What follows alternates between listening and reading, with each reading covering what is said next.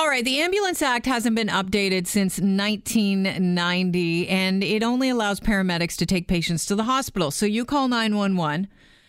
They send an ambulance or paramedics to you, and they have to take you to the hospital. They can't kind of treat and release. So this is an interesting story here. Globalnews.ca has gotten wind of the fact that the Ontario government may let paramedics take patients to facilities other than emergency rooms. And it would be a big change. The Liberals originally looked at changing the act back in 2017, but that didn't come to fruition. I'm not sure why, but we have Christine Elliott, the health minister, on the line with us right now. Welcome to the show. Good to have you on.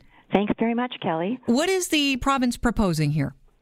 Well, we're proposing that municipalities, once this process is put in place, will have the ability to direct paramedics when they're receiving a 911 call to not necessarily automatically deliver a person to hospital, because that might not be the best place for them. It might not be where their needs will be answered.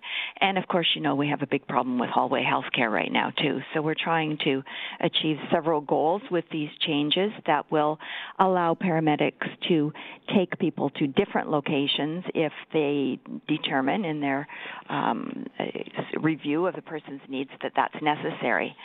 So one of the best examples with that would be perhaps a person has chronic mental health problems. Many people end up being transported either by ambulance or on their own to emergency departments in hospitals. That's not always the best place for them. We need more community mental health facilities, and we're working on that at the same time to make sure that it shouldn't be that someone gets into a crisis to receive help, that they can actually receive help in a community mental health facility. So these changes to the Ambulance Act will facilitate that. Yeah, and I understand when you're dealing with somebody that could be taken to a community mental health facility, as you said before, the odds are higher that they would actually, the people that work within that facility may have seen this patient before and might actually know how to comfort them and what they need in their patient history a little bit better than bringing them to an emergency room. Absolutely, and you want that person to receive that kind of care, but also that follow-up, because the people in the community facility will get to know that person, will work with them, and hopefully be able to help them become well again and not have these crises that sometimes put them into the emergency rooms of hospitals. This won't involve just people with mental illness. This will involve the ability for paramedics, you're saying, if they see somebody that they can treat on site, to treat them there and then release them on the scene. Is that correct? Yes, absolutely. And treat and release, that's the second part of the phase, but treat and refer will happen. We anticipate quite regularly. This has already happened in Nova Scotia and Prince Edward Island, where, for example, palliative care patients may need some symptom management. It'll allow the paramedics to go in to be able to treat that person for those needs without having to take them to the hospital, and then they can be followed up by their family physician or treating physician afterwards. Okay, I just want to go back to the beginning of our interview when I asked you what the province is proposing.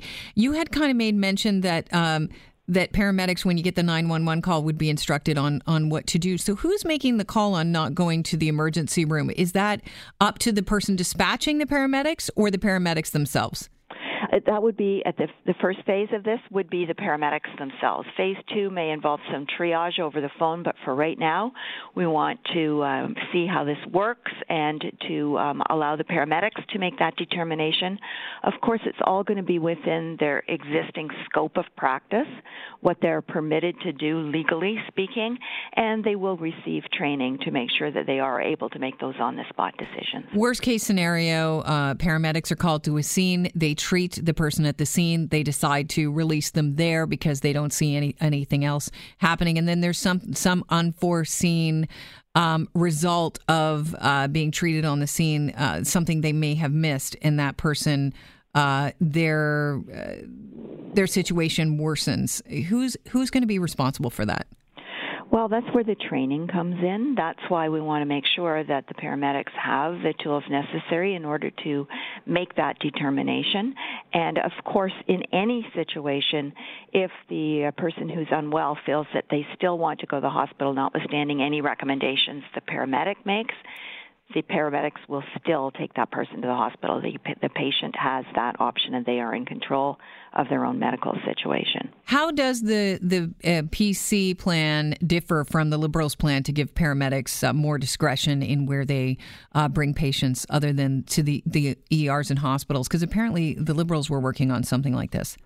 Well, they may have been, but they never quite got to it, and I think it's really important that we deal with it for two reasons. One is we've got a very big problem with hallway medicine, and we want to be able to treat people in the community as much as possible, and only those people that need to be admitted should be admitted, but also it will result in better patient care for people receiving the care they need in the community, where they can be followed in the case of a patient with mental health struggles. You want to make sure they can feel connected to their healthcare system throughout, and that it's not just a single point of entry through a hospital emergency department that may or may not lead to the care that they should have. So you said that the Liberals failed to, follow through with their plan to give paramedics new powers, and that's definitely true. But did you guys take a page out of what was a good idea on the Liberal front and decide, you know what, yeah, this was some good planning on their part. Let's run through with this. Actually, we heard a lot about this through paramedics themselves. They were the ones that came to us and said, we think you should take a look at it. We have an idea on ways that we can improve care and help end hallway health care. So it just made sense to us. And so we've been working with paramedics and organizations, a number of healthcare professionals, and everyone wants to proceed with this. They think it's the way to go to improve care and reduce hallway health care. We're speaking with Christine Elliott. She's our health minister, and this will save a lot of time. Back in 2017, when this plan was originally being forged, as I mentioned, by the Liberals, they estimated that the handover time for paramedics at the hospital staff in the ER took 40 minutes. That's 40 minutes. And we're hearing about this as a problem with the 911 dispatchers and like, where's my ambulance? It's stuck at the hospital because they have to wait to hand off. So this would avoid that and save some time for sure in some cases. Is it still a 40-minute wait, or do you know what the numbers are at now? It's unduly long, I can tell you that, and I have been in hospital emergency departments that are overcrowded in many cases with paramedics waiting with patients, with police waiting with patients. It's just very difficult for our healthcare professionals in the emergency department to do their work when these patients are sort of stacked up without receiving care. So we need to open up the system so that the paramedics can get back out on the road, the police can get back out on the road to do their work, and that people will receive care in a timely manner. So this isn't the only thing that we need to do to end hallway health care. It's part of a series of actions that we're taking. One of the benefits to this reworking of the ambulance rule and ambulance act is that it would save a lot of money. Do we have an estimate on that? It will save some money, but that's not really the point of the exercise. The exercise is really meant to give people the quality care that they need and in a place where they should receive it, not in a hallway. The timeline for this, when will this become practice? I understand you're phasing this in different situations. Yes, we have to. The regulations have been posted for comment for 30 days from September 6th, and then the comments, of course, will be taken into consideration. The standards will then need to be developed, and then it will be up to municipalities that are ready to start implementing phase one of the actions that we propose to take to apply. So it will be several months, but we know that we don't have any time to waste. So we will move forward as quickly as we can, but of course we need to hear from the public and from other healthcare professionals on how to make sure it's refined to the best date possible. All right, you just placed out the call. How the public can get in touch with you and give you their feedback? People can get onto the regulations website from the Ontario government, which they can access through the Legislative Assembly website, and they can take a look at the regulations and they can respond directly through that portal. And comments can be submitted until October the 6th. Yeah, that's correct. Christine, great talking to you today. Thanks so much. Wonderful. You as well. Thank you, Kelly.